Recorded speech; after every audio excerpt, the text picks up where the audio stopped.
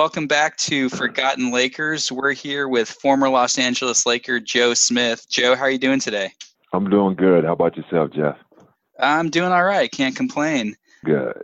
So like I was explaining to you a little while we were setting this up, this podcast is about, talking to former NBA players about their professional careers, their college careers, and then their time with the Los Angeles Lakers.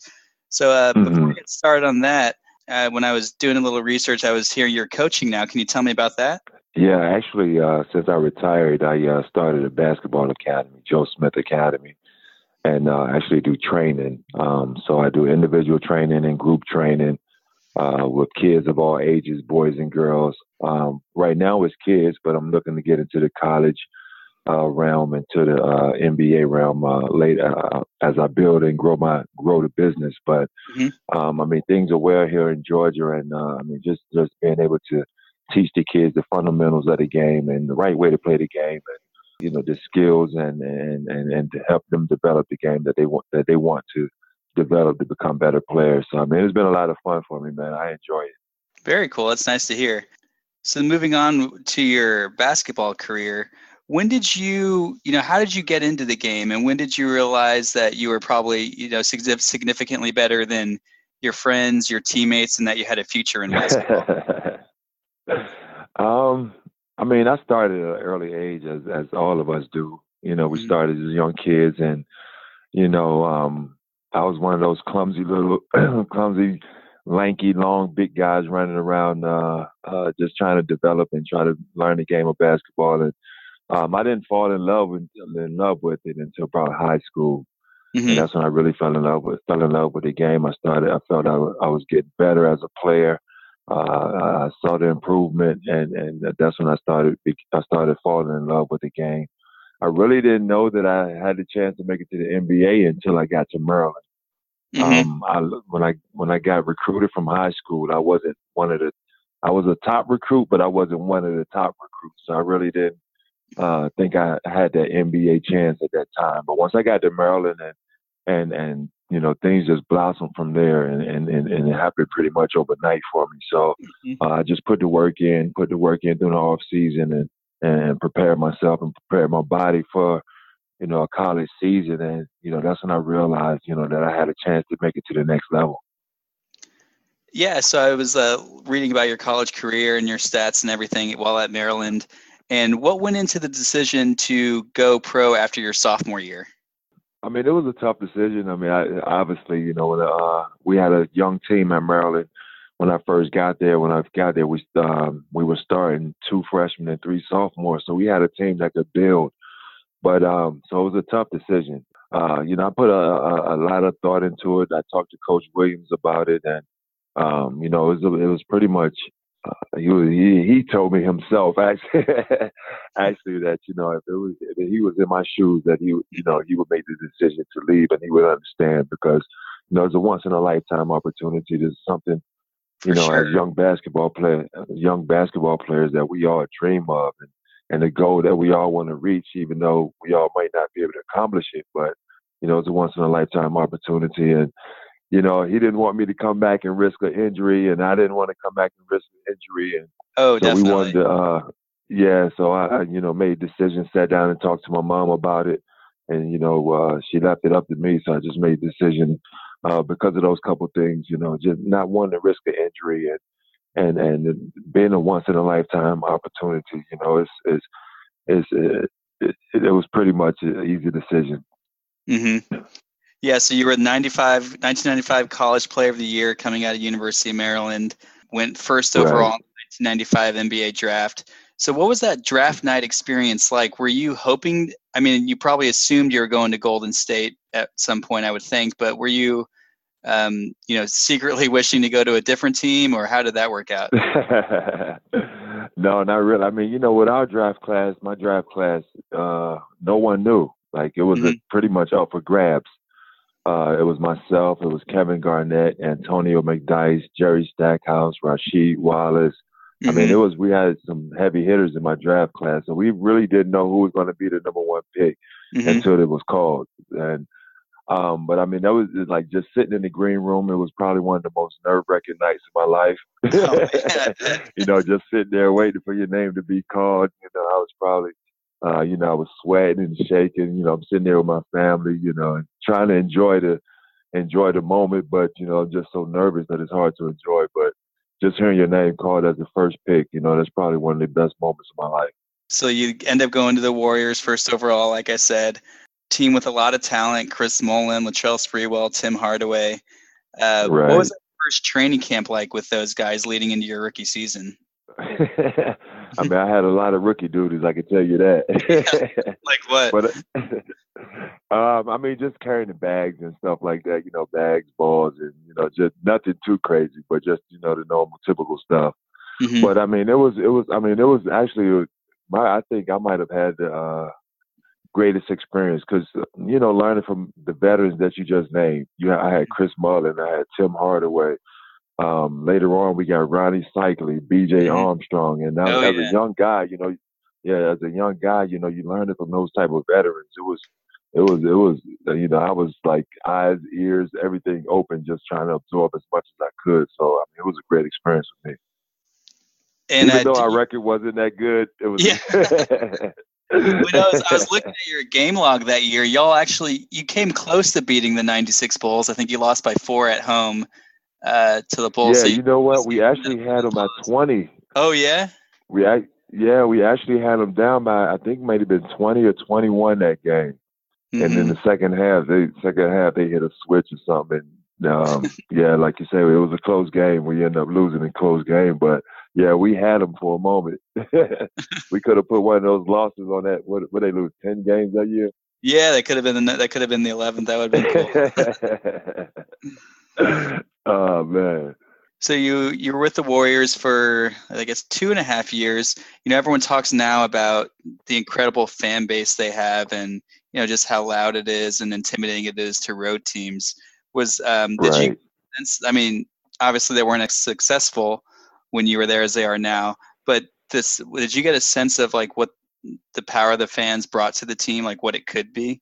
Oh yeah, definitely. I mean, we weren't that good. As good as this team, but we still packed the house. And it was incredible how, the fans came out every game and supported us, even though, we weren't as good as this team. But I mean, the fan support has always been great out in the Bay Area for the Warriors. No matter what they're going through, no matter who's on the team, I mean, they come out and support their team, and it's always been that way. Mm-hmm. Moving on to some of your other stops in your career, just getting to look at some of the teammates you got to play with. Allen Iverson, right, Garnett, Kevin Durant, Russell Westbrook when they were early in their time at Oklahoma City. So what were those experiences like, getting to play with Iverson, Garnett, and the other guys I mentioned, Durant, Westbrook, everybody? I mean, playing alongside those guys it was a great experience. I mean, the thing about Allen Iverson, he and we played together as kids growing up, AAU every year. So that was nothing new to me. That was, just a normal experience for me. But with the other guys, I mean, it was great to be able to play alongside those guys, see their preparation, see how they prepare for the games and how they practice and, how they study the game. I mean, just to learn those type of things from elite players like that, is always a great opportunity. So to play alongside those guys and Kevin, he's so intense out there on the floor, and everyone has a different personality. So you really have to be able to adjust yourself to each personality. But I mean, it was a great experience, and I enjoyed every one of them. From LeBron, obviously Kobe, yeah. Kevin, Kevin Garnett, Kevin Durant, Russell Westbrook. I mean, it was a great experience. Did Garnett, as intense as he is, whenever back in his playing days when you'd see him play every game, did he bring that same type of intensity to practice, or what was that like going up against him all those years? Oh yeah, definitely. He might have been worse in practice because he couldn't get in trouble really for his actions. So he may have been worse in practice, as intense with his intensity. But I mean, he brought it no matter what. Anytime he stepped on that floor, he was just as intense as it is in a game, as he was in games. So, you try to tell players and tell young players that the way you practice is how you play, and Mm-hmm. that's the way he is. He Mm-hmm. practiced the way he played, and that's what you got on the floor every night. Since you were playing with Garnett, close to his peak, and maybe a little bit right before his peak, would you say he was the best player you played with, like when you as a teammate, like at that time? I would say he's definitely top two. I would have to give LeBron probably the best Yeah. as being the best. Yeah, best teammate that I played alongside. Mm-hmm. But Kevin, he's definitely. It's a close second. It's not far off. They both play the similar ways, even though they play different positions. They're both unselfish. Like to get other people's shots, get other people involved. Then they know when to take over the games. And it was different positions, but similar attitudes and similar styles to the game. Like I said, I don't even know if we talked about it yet. You were on 12 different teams throughout your career, so who knows how many teams that adds up to. But is there a particular teammate that you think could have had a better career that was just kind of flew under the radar for one reason or the other? Maybe it was a situation just, with a coach or a system they were playing in, but a guy I think would have had a much better career if he had gotten a different opportunity somewhere else. Someone that I play with? Yeah, somebody. Or just anybody in general? Okay. I guess either way, but yeah, I was asking for somebody you played with, but if you can think of another guy, that would be cool too. Oh, okay. Probably the first name that comes to my mind is a guy I played with in Milwaukee was Michael Redd. Oh yeah. And he was. I think he was an All-Star 1 year, I believe. Mm-hmm. But he was a tremendous talent, just in the wrong place at the wrong time. When he was in Milwaukee, the teams weren't that successful, so he didn't get a lot of notoriety. So a lot of people didn't see him play. But he's one guy that really flew under the radar. That had a lot of talent, inside, outside. Dead-eye 3-point shooter, can attack the basket and get to the bucket and get you a basket in the paint. So he was one of those well-rounded, all-around guys. Yeah, he was always, when he got hot, he was a lot of fun to watch. Oh, man, he could light it up. So given that this is a Lakers podcast, the last stop in your NBA career was in the 2010-2011 season, split between the Nets and the Lakers. The Lakers were going for their third straight title at the time. Right. I remember towards the end of the year, they had a nice little run, and then the last few games before the playoffs dipped off a little bit. I know there was supposedly some drama going on, just from the front office standpoint about preparing for the lockout, laying off long-term employees, etc. But did you think like that first series with New Orleans that this team had a shot to win the title, or did you think it was just a matter of time before they kind of fell off? Oh no, I definitely thought we had a shot to win the title. Mm-hmm. Right after the trade from New Jersey, I was pretty much automatically feeling that we were automatically going to win it. Mm-hmm. But it was just but like you said, there was so many ups and downs towards the end of the season that we never got into a rhythm going into the playoffs. Mm-hmm. But after that, after we won the New Orleans series, we felt pretty good about that. But that was one we felt we should have won. So that was nothing to get excited about. But Dallas was playing well, and they were playing well going into the end of the season. They was playing well in the playoffs, so we knew we had a tougher challenge with them. Yeah, that was for personal reasons. I'm from Dallas, but a huge Lakers fan. So all my friends are Mavericks fans, so they gave me so much crap during that series. It was. I bet they did.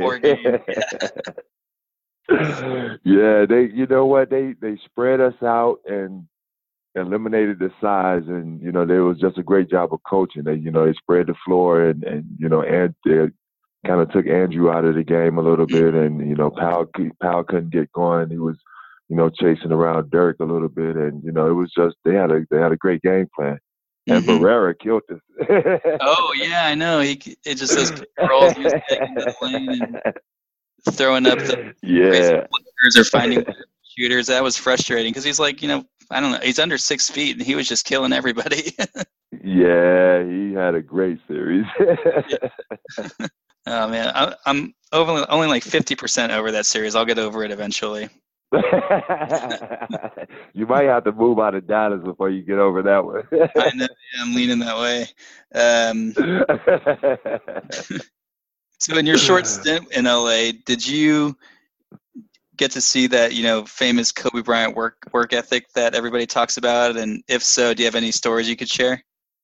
I mean, I don't have any stories, but I mean, yeah, he's definitely a hard worker. I mean, he's Hmm. even though he was, older and towards the end of his career, or not towards the end of his career, a Hmm. little bit, he still was in the gym early, in the weight room early, before anybody gets there. Working, getting in the weight room, pumping iron. Then he goes out on the floor, gets his shots in before practice starts. So I mean, it was he definitely display a lot of hard work, and he's a great person for young players to look up to, especially coming in with the Lakers. He's Hmm. a great player for them to be able to look up to, and a great example that he shows, because he's probably one of the hardest workers besides KG, and I would say LeBron, that I've seen work. So is there one particular player that you didn't play with that you wish you would have gotten a chance to play with? Um, Shaq. I was hoping you were going to say Shaq. That's why I made all these notes for the podcast, and I was going to ask you about your potential fit with Shaq as somebody who you wish you could have played with. So that's cool. I was hoping you'd say Shaq.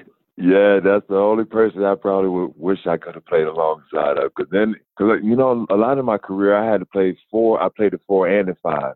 Yeah, So then, with Shaq and out there, I wouldn't have had to play as much five. So I could have just stuck to my position. So exactly. that would have Yeah, been nice to be. Yeah, you're a mobile big who you could have cut, or he would have been doubled, and you just would have been shooting 18-footers all day. And oh right, man, exactly. Being able yeah, to slash to the basket, yeah, play off of them. That would have been, yeah. I would have loved to have been able to do that for a couple of years.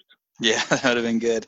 Um, so are you going to keep playing with the big three next year? Oh yeah, definitely, definitely. Mhm. I'm excited. I was, that was a great experience. I think that's a great thing that Ice Cube has put together. I think the competition is good. It's just going to get better now that guys really got a good feel for it this year. Mhm. And I think it's just going to improve year by year. But yeah, I'm definitely going to look forward to playing again. That's cool. Yeah, it's been really entertaining to watch. Hopefully they come back to Dallas next year. I wanted to go this past summer, but just schedule-wise couldn't make it happen. But yeah, You didn't make it. no, I watched a lot of it on TV, but I didn't get to go to when it was in Dallas. So maybe next year. Yeah. I think because Dallas, we had a good turnout, so I think I don't see why we wouldn't come back to Dallas. I think that might be another stop for us. Do you think it has the potential to eventually draw, like the bigger name former players like, Garnett, Paul Pierce, Kobe, recently retired guys? Mm-hmm. Do you think they have a chance they'd be interested in playing in it? I think so. I think if guys are able to, get out there and still do it without, they're not injured, or if something on them is not aching at this point of their life, that they're able to get out there and do it. I think it will draw bigger names. The first year, obviously, we had at the combine, we had maybe 70, 75 former players come and try out at the combine for the 8 teams that were finalized. But Yeah. I think it's just going to get bigger. It's just going to improve. A lot of players, once they saw how it was going this year, I heard from a lot of players that, that they're interested, that their interest level has grown. So I think next year is going to be even better. And then from then on out, it's going to improve Cool. Yeah, that'll be something to see. dramatically. So before the big three, were you still playing a lot, or did that kind of get your juices flowing? I mean, I got my juices flowing, but I was still playing. I'm 42 now, so I played the 40 and over league. Oh, Yeah, so I was playing in the 40 and over league, and and I still get out there when I'm doing the training with the kids. I'm going through these drills and doing everything with them pretty much. So I'm still out there trying to stay in some type of shape, even when it's not a big three or something like that's going on. So I got one last question for you, if that's okay. Mm-hmm. Oh yeah. Can you name the 12 teams you played for in the order you played for them? In the order? Oh my goodness.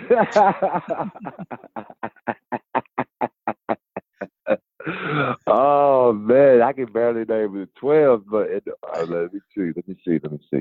Okay, the Warriors, Mm-hmm. Philadelphia, Minnesota, Detroit. Yep. Back to Minnesota. Mm-hmm. From Minnesota, I went to Milwaukee. Mm-hmm. Milwaukee to Denver. Yep. Denver. Oh shoot, Chicago. You missed one. I missed one. Oh, dang. Well, I mean, I guess technically not, because you had already played with them, but you went back to Philadelphia for a little bit. That's right, back to Philly. That's right, for the rest of that year. Yeah. And then it was Chicago. Yep. And then Chicago, was it Cleveland after Chicago? Cleveland after Chicago, that's right. Cleveland, and then OKC. Yep. And then back to Cleveland. Yep. And then New Jersey and the Lakers. I think that's 12. That's 12. You missed Atlanta. Atlanta, yeah. Atlanta, Right. New Jersey, then the Lakers, yeah. I'm getting pretty good at it. Yeah, that's good. I like I mentioned, I did one episode with Chucky Brown, who also played for 12 teams, and I meant to ask, I'm about to say he's up there with me. I meant to ask him that question, and I completely forgot. So, oh man, I want to know how he did. Yeah. Cool. Well, I don't want to take up too much more of your time, Joe. I really appreciate it. So, and good luck with no problem. coaching your music career, and I'll look for you again in the Big Three next year. Oh, thanks. I appreciate it, Jeff. I appreciate everything. Yeah, thank you. All right. Well, take care. Have a good night. All right. Thanks. You do the same. Have a good one.